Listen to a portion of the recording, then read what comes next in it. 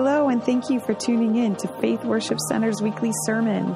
We hope you are inspired and encouraged by this week's message as we all live to bring more of heaven to earth. Hi, you guys. I was just thinking this morning of worship and how we love to worship and how the lady poured ointment on the feet of Jesus, and all the religious, stuffy Pharisee types thought she was wasting valuable resources and time, and they said, "Why this waste?" And when we decided to become a worship center, we heard those words and knew that people would think that worship, the expression of worship can be a waste. It can look like a waste. It can be offensive to some. It can be misunderstood by others. But those who know our Lord, Jesus Christ, those who love to be at His feet, it's never a waste. Never a waste of time, never a waste of resources. Always good.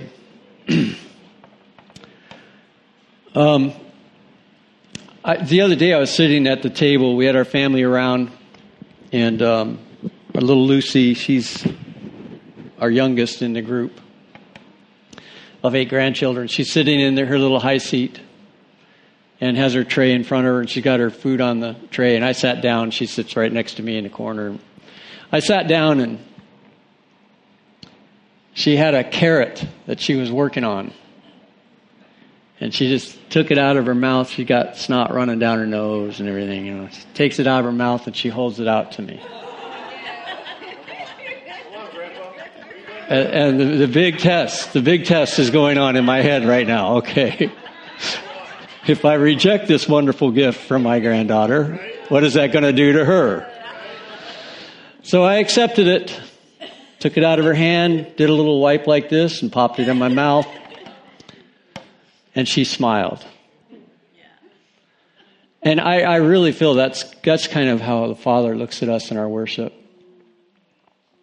We might give Him a carrot that we're working on, and He takes it and smiles.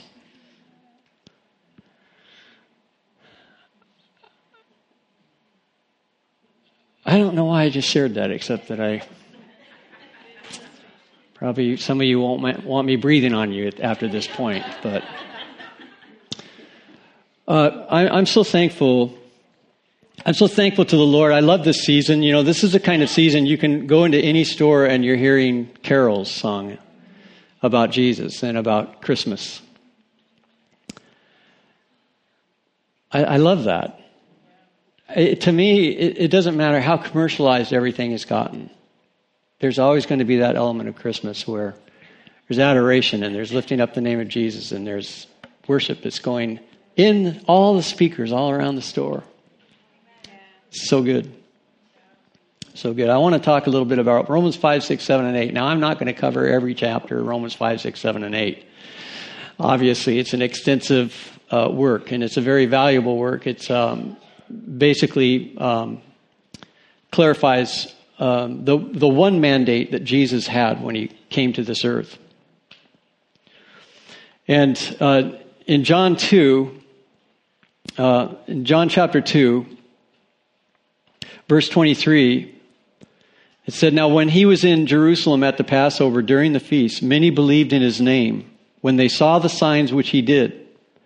But Jesus did not commit Himself to them, because He knew all men, and had no need that anyone should testify of the Son of Man, for He knew what was in man." This is a very interesting passage, and if you're not careful, if you interpret this, you could interpret it to mean Jesus didn't care about people, He didn't care about men. You know, he's on His own. I don't care what you think about me, whatever. Get used to me. I'm here. And He wasn't like that. But what he knew is that He knew back in the very beginning when God made man in His image, that man had corrupted the intent of humanity in God's heart. That sin had come into humanity and had corrupted that which God had made. And Jesus knew that when he shows up on the earth. And so he's not entrusting himself as long as that sickness, so to speak, as long as that death is sitting within man. Because he came to deal with that death. The first Adam became a living being, but sin corrupted God's intention for his creation. And Jesus knew that death corrupted the life that Adam was born for. And that as long as sin reigned in mankind, it would tarnish the image of God in them. And I believe that's the reason that John said Jesus did not need man to testify to who he was. Because man's testimony of who he was going to be tainted. Until that could be dealt with. And 1 Peter chapter 2, 9-11 says, but you are a chosen generation, a royal priesthood. How many of you know that Peter's writing this? He's considering the church. He's considering the ecclesia. He's considering the people of God, the believers, the faithful in the Lord. You are a chosen generation. He's telling us believers, we are chosen as a generation. We are chosen people. We are not here on this earth by accident. In this time that we're living in right now, we didn't evolve from a mushroom or whatever and crawl out of a pond. We are a chosen people. We have purpose. We have a destiny. I was thinking about in the beginning when God made man and then man chose to sin. How much that sin corrupted that destiny, that image of God within us. And yet it did not completely spoil us, did it? There were those that came after that sin. There was Seth, the line of Seth. There was Enoch, who walked with God and was no more. You go figure that one out. This guy's walking with God. He's in fellowship with God. And then didn't die. Not that he was no more, like vanished, but vanished and lived forever. Abraham, who believed God, and it was credited to him as righteousness. David, so many others that came after, righteous men and women of God who served, even though sin was infesting the human race. But Jesus came, and he came to establish and reestablish the intent that God had in his heart when he created humanity. And so he's walking on the earth and he knows his mission. He knows his mandate. He knows that he's going to the cross. He knows that he's going to die.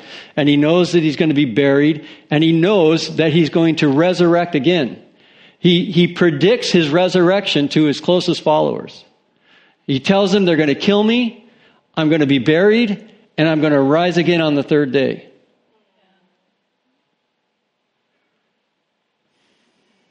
Peter's an eyewitness of all this, and he's writing this. You are a chosen generation, a royal priesthood, a holy nation, his own special people, that you may proclaim the praises of him who called you out of darkness into his marvelous light, who once were not a people, but now are the people of God, who had not obtained mercy, but now have attained mercy.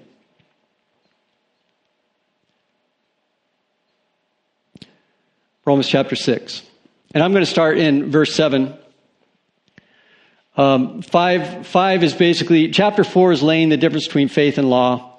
Chapter 5 is basically showing that sin came in to corrupt everything. It needed to be dealt with. And chapter 6 is showing how it was dealt with. For he who has died has been freed from sin. I'm in verse 7 of Romans chapter 6. For he who has died has been freed from sin. Now, if we died with Christ, we believe that we shall also live with him, knowing that Christ, having been raised from the dead, dies no more. Death no longer has dominion over him. For the death that he died to sin once for all. But the life that he lives to God. Likewise, you also reckon yourselves to be dead indeed to sin, but alive to God in Christ Jesus our Lord. Therefore, do not let sin reign in your mortal body. Now, this is a very important thing. Over the years, I've had conversations with believers, and it goes like this. Will there ever be a time that I'm completely free from sin? Will there ever be a time where temptation doesn't bother me anymore, where my mind's not being driven off by indecent thoughts. Verse 12 says this, Romans 6:12. Therefore, do not let sin reign in your mortal body, that you should obey it in its lust. Which tells me a very important thing. Sin does not have to reign in these vessels. It tells me something very important here, that he's laying this whole concept, Paul's laying this whole concept that Jesus died and he doesn't have to die anymore. Right? He's laying this whole concept out and he's saying that the death took care of it. Therefore, do not let sin reign in your mortal body. This is the power of what we carry inside of us. This is the power of faith. It's the power of believing that we actually get to triumph over something that controlled humanity. From the time of after Adam's fall to the time when Jesus Christ died on the cross. Sin was in control. Death was in control.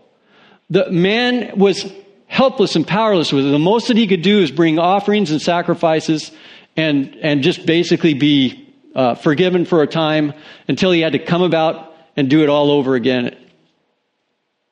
And Jesus once and for all died. And now he lives. Likewise, you also reckon yourselves to be dead indeed to sin, but alive to God in Christ Jesus our Lord. And do not present your members as instruments of righteousness to sin, but present yourselves to God as being alive from the dead. And your members as instruments of righteousness to God. For sin shall not have dominion over you. For you are not under law, but under grace. You ever had that little, I don't know, just for lack of a better word, little demon on your shoulder whispering in your ear, you're a sinner, you blew it again, you've messed up. You know, you just need to tell that thing, go to hell. Just tell it to go to hell. You're not under that law. You're under grace. And because you're under grace, you don't have to let sin reign in your mortal body. Because you're under grace, you have the power over and to overcome sin. I don't know about you, but that's good news. This was great news to me when I was younger in the ministry, and the things that I wanted to do, the good things I wanted to do, I found myself doing some bad things, and I had that little demon on my shoulder, and he's pulled at my ear, lock, lock, lock, lock, lock, lock, lock, lock. I don't know, the thing probably had a beak. Rock, rock, rock, rock. Now my conscience knew what he was saying. I was aware of what was being pointed out to me. And I felt trapped. I felt like, I gotta repent again. I gotta ask God to forgive me again. I gotta go to the altar. I gotta confess. I gotta.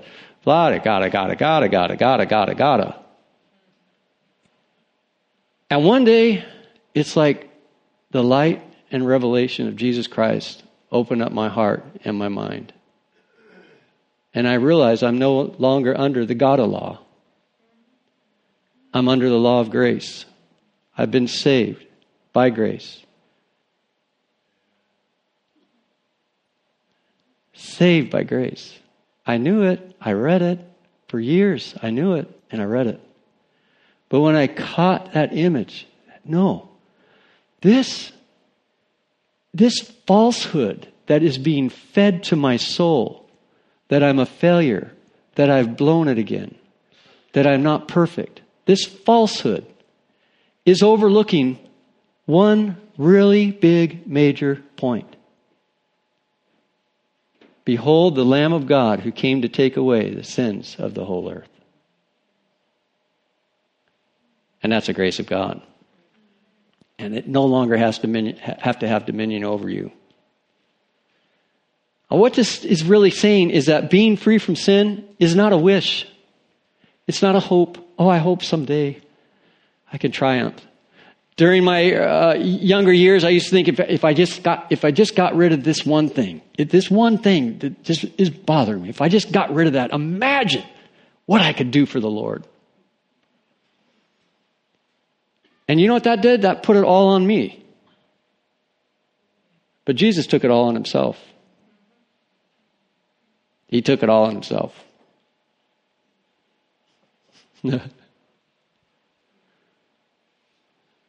Verse 11, it says, reckon yourself to be dead to sin. That word reckon is logistomai.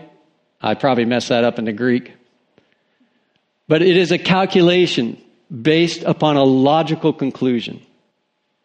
Count yourself dead to sin. Reckon yourself dead to sin. It's a calculation based upon the logical conclusion that Jesus Christ died, that we died with him, that when he died, he killed sin in sinful man. He destroyed its power. He took its power completely away. So that those who believe on him no longer have to consider themselves alive to sin, but now they can consider themselves alive to Christ. Man, that's good news.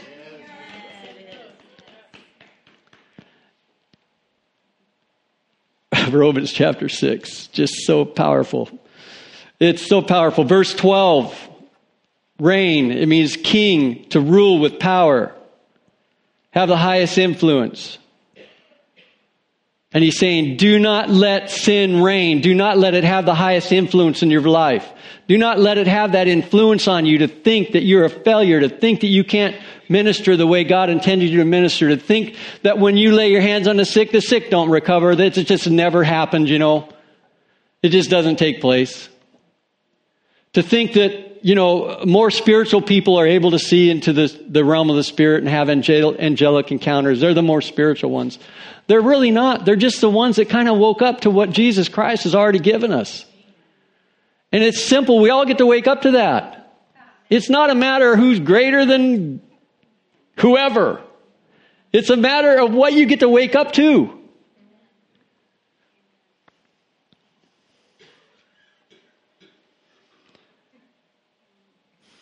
Oh, yeah. I love it. Verse chapter 6 talks about it. No longer had dominion over. Chapter 7, okay? So in chapter 7, and we're not going to go through chapter 7. I'm just going to summarize chapter 7 in a nutshell, if I can. In a nutshell. Chapter 7, because it's the one that a lot of believers like to point to. Oh, that's me, all right. Oh, yeah, I'm that guy that I want to do the right thing, but I find this law at work in me that no matter how hard and how much I want to do the right thing, I keep end up doing the wrong thing. I don't want to do the wrong thing. No matter how much I don't want to do the wrong thing, I end up doing the right thing.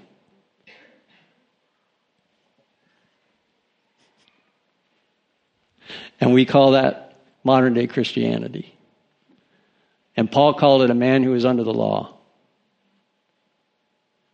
And he's looking at this thing, and he's looking at he's writing chapter 7. As he's writing chapter 7, he's putting himself in there. He said, "Man, I know what that's like to not want to do wrong and end up finding I'm doing the wrong, and I know what it's like to want to do good and end up doing the wrong. I know what that's like. I know what it's all about." And then at the very end of that chapter, this is what he writes: "Now who can deliver me from this wretched man that I am? Thanks be to God, who through Jesus Christ, my Lord, has set me free from the law of sin and death."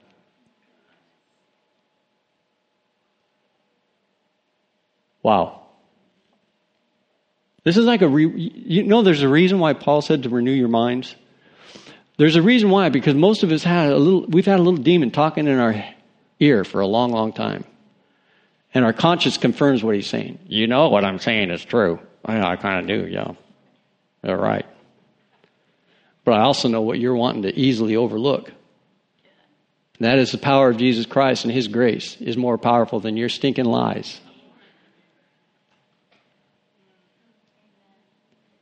And it spreads out in all aspects, okay? It spreads into every aspect of living as a believer. We carry the hope of glory inside of us. If you think sin is more powerful and that sin is putting the hope of glory in prison,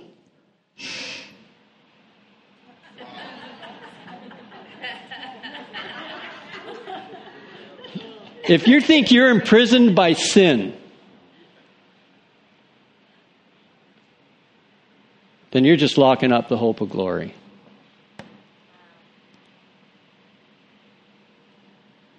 And I would think if you believe those things or believe those lies, I would think there's going to be some limitations in your life. You're not going to line up with what you expect. But when you believe the truth that Jesus Christ died once, He died once and for all to take care of this issue. When He died, you died with Him. When He was buried, we went in the tomb. And when He rose, we rose with Him. And resurrected and seated at the right hand of God. I don't think this is really a mystery to Jesus. The fact that humans don't have to be trapped in sin. As a matter of fact, I was looking at some of the scriptures that He told people. He told two people specifically. A woman who is forgiven, who they wanted to stone and kill. She was caught in adultery. He tells her, go and sin no more. Now, was He just talking metaphorically there? Was He just like giving her some kind of a false hope? Just go and sin no more. I know you're going to mess up. I know you're going to sin, but just go and sin no more. I don't believe He was saying that. I believe that He, as the Lord Jesus Christ, the Word of God, was giving her a promise that she didn't have to sin anymore. The second one is the man who was healed. Sitting by the pool, and he got healed, picked up his bed and walked. Came and found Jesus, and Jesus told him, go and sin no more. I think there's something so powerful in this, because the penalty has been paid. The price has been paid. You don't have to react in sin. You don't have to live in sin. You don't have to keep doing penance for sin. He paid the price for it. We're not bound to it anymore. We don't have to let it rule in our bodies. How many of you have ever gotten angry at somebody? Anybody in here? Mostly with the people that are really close to you, right? Husband, wife, kids, whatever.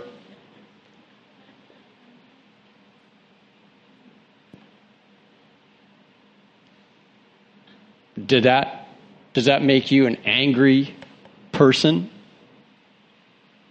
Does it stain you? Maybe in that reaction, do you have to do all sorts of penance before you finally feel good about yourself again? The grace of God allows you to point to what Jesus Christ has done for your life, and allows you to say, He has my destiny in His hands.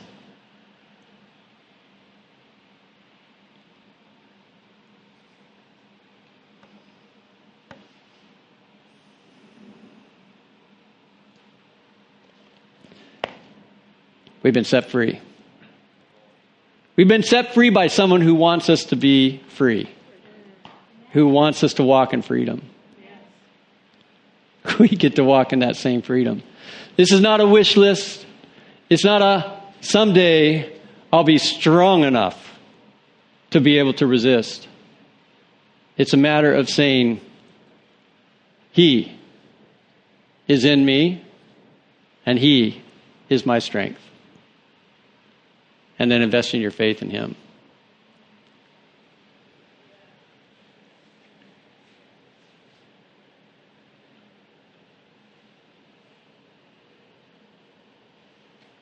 I think there's an incredible mix-up today in humanity, because the truth has come. The risen one has come. The Savior of the world has come. The Holy Spirit has come. And there's a system in this world that will not receive them. Insist on walking on its own. I don't know how many of you have seen this in the news lately, that they're making a missile right now. NASA's making a missile right now that is going to deflect any asteroid that comes too close to Earth. Have you seen that?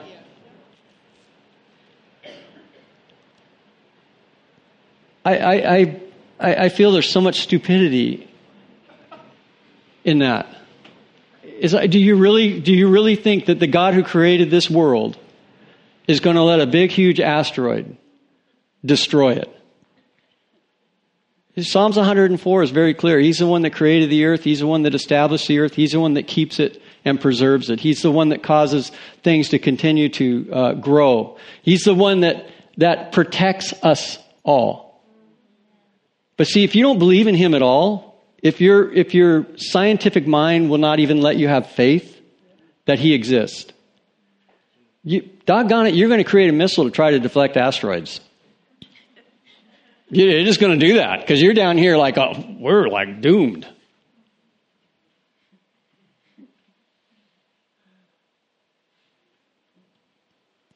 It's astounding to me. The book of Romans is just absolutely amazing. I love it. Romans chapter 1 and 2, both of them are just saying that man has to really just purposely blind himself from seeing what God has put and established, what he has created. Because it's all around us.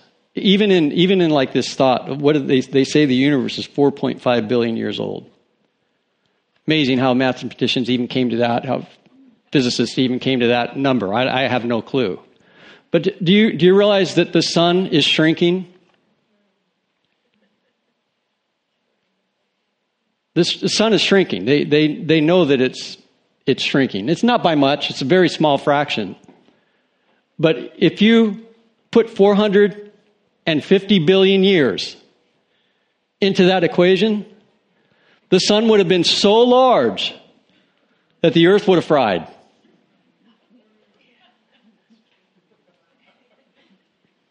I mean, the mind without God is going to always think in terms of fear and survival to the best of their ability. But the mind with God is going to know he's in charge, he's in control, and I'm going to hold his hand and trust him. Now, a lot of people, because of what we've been going through in the last 18 months, 19 months, a lot of people probably hope an asteroid will hit the earth and just finish us all off, because these masks and everything else are driving us nuts. Listen. We need to do what we can to protect ourselves. I've got that. But there's someone who's a lot smarter than us. And he sits in the heavens and he laughs at his enemies.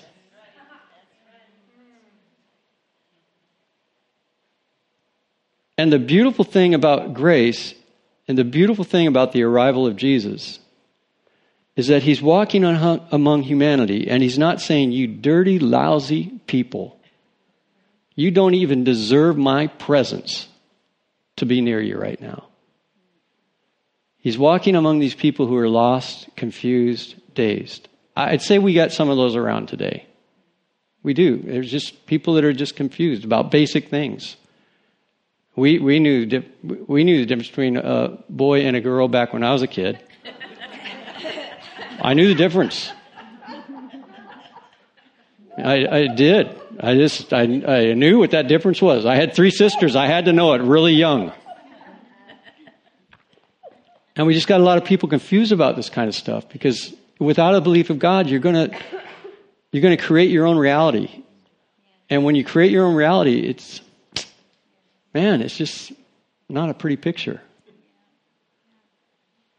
But thanks be to God, who can deliver this generation? Who can deliver this world from confusion and from the hysteria and from the fear? It's the Lord Jesus Christ. And we carry him inside of us. That's why I love the truth that when this reality first hit me, that I carry something. I carry a kingdom of God within me. I was working for a glass company. This is when it first hit, okay? I was working for a glass company, and I really poured myself into reading the Word, and it hit me that the kingdom of God is within me. Jesus said it. The kingdom of God is within us. The kingdom of God is at hand. The kingdom of God is within us. And I got this reality. The kingdom of God is, of course, if the kingdom of God is in me, someone's going to notice, right? And I remember I was driving to a job site in the van, and it was a strip mall, not a stripper's mall. A strip mall. You know what those are, right? I don't have to explain that. And I pull up to this strip mall to go find the manager. And as soon as I stepped out of the van, I had this this awareness. I had this thought that hit me. I'm carrying the kingdom of God with me into this strip mall right now. I'm going to walk through Macy's, whatever was in there. I can't remember stores that were in there. I'm going to walk through that hallway, find that manager. I'm carrying the kingdom of God in me. The kingdom of God is coming with me. When I walk down these hallways, the kingdom of God is going to affect people. So I open the door and I start walking through there, and I've got this different approach to my job now, okay? Because a reality is now in my mind. I have a different approach to where I'm going. I have a different approach. There's something mentally and there's something spiritually different in me because of this reality, because I caught it. And I open up the door and I start walking through, and as I start walking down the hallway, they had these tables outside the stores with all their stuff they're trying to clear out, clearance racks. They got these tables out, and there are people all along these racks, and I'm walking in the middle between tables on one side and tables on the other side, and people that are shopping on the tables, looking through stuff. And this is no exaggeration, as I'm walking by, they stop looking at what they're looking at and turn and look at me. And that's when I really became aware. This is not just hopeful thinking. It's not just a wish. We carry the hope of glory. We carry the kingdom of God in us. And everywhere our feet go, the kingdom comes with us. And people notice. They notice. When I first came to New England, I thought New England was a cold, hard place. It was cold, no doubt about it. I remember when that reality hit me. It was a January, and I was standing out in the parking lot of the church, and the wind was blowing all across the parking lot, and I had this long, thick, monstrous coat. I probably had 2 coats on because I came right from California. And that wind hit me, and I swear it blew right through that coat. And I'm standing there in this parking lot going, man, this place is cold. This is cold. It must have been like 10 below or something with the wind. I don't know. And I used to have this thing in my mind, and I used to hear Christians say it. Oh, New England is such a cold, hard place. The people are just so spiritually hard. I had spiritual leaders tell me, don't ever expect to start a church that emphasizes praise and worship. You'll never succeed if you emphasize praise and worship. You got to have the word of God preached. And so that kind of confirmed that New England was a hard and cold place, and that Christians were hard and cold. I used to hear it talked about up in Maine. Up in Maine, they eat pastors for lunch. Really rough place to go. I knew a few ministers up there in Maine, and you don't want to come to Maine and minister. It's hard here. It's really hard. I'd hear pastors in Massachusetts. It's so hard. The ground is so hard here. So difficult.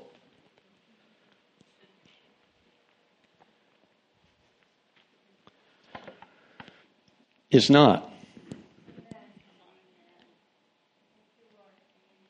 But something in here has to be rewired so that you no longer hang on to those opinions. I look around, I see people sitting in here. I see people that when we first started preaching healing, they would lay their hands on the sick, and the sick would do the opposite of recover. And yet they kept at it. Kept at it. Now one of them is leading our healing rooms. Marge, she just does an amazing job. I was shocked to hear nobody's going to be healed on January 1st. That was shocking to me. But it's okay. I know what that meant.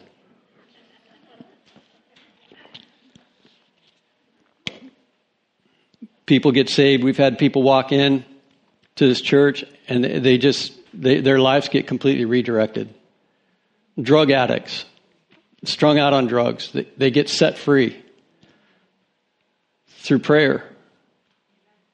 No longer drug addicts.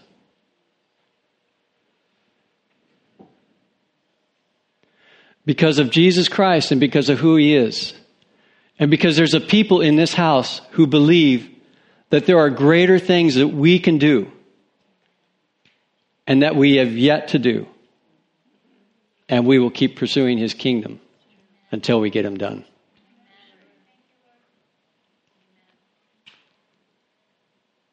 That's good news. And we stand up. We're no longer slaves to sin. We have been set free.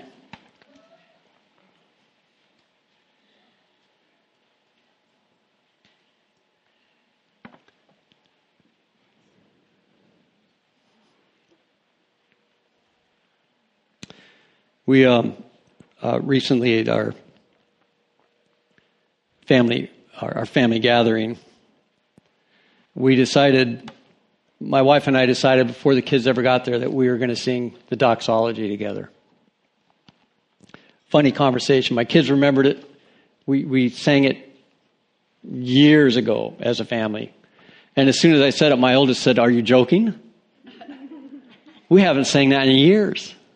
So, yeah, we're going to sing it. Very simple song, written by a radical minister in the 1700s who believed Jesus Christ can set people free from sin. I think we could just close with that song today. How many of you don't know it? All right, you can just listen to everybody else who sings it. Praise God from whom all blessings flow. Praise Him, all creatures here below. Praise Him above, ye heavenly host. Praise Father, Son, and Holy Ghost. Now we're going to sing it one more time, but this time we're actually going to prophesy to people who are living in fear, people who are confused, people who don't believe, people who are so analytical and logistical in their mind that they don't have any room for God in there at all. And we're going to prophesy that into the airwaves. You realize that once we speak something, it goes out into the airwaves and it never stops going. Let's prophesy. Praise God from whom all blessings flow. Praise Him, all creatures here below. Praise Him above, ye heavenly host. Praise Father, Son, and Holy Ghost. Father, thank you. We just really do prophesy right now to this generation and to the world system, Lord, that they just have their own set of beliefs and you're not in them. We prophesy to that system and we say, wake up. We say, wake up to the truth of who Jesus is. And we call for revival to come and bring change. It only takes you a second to encounter a human and their life is changed forever. We speak that in Jesus' name. Amen.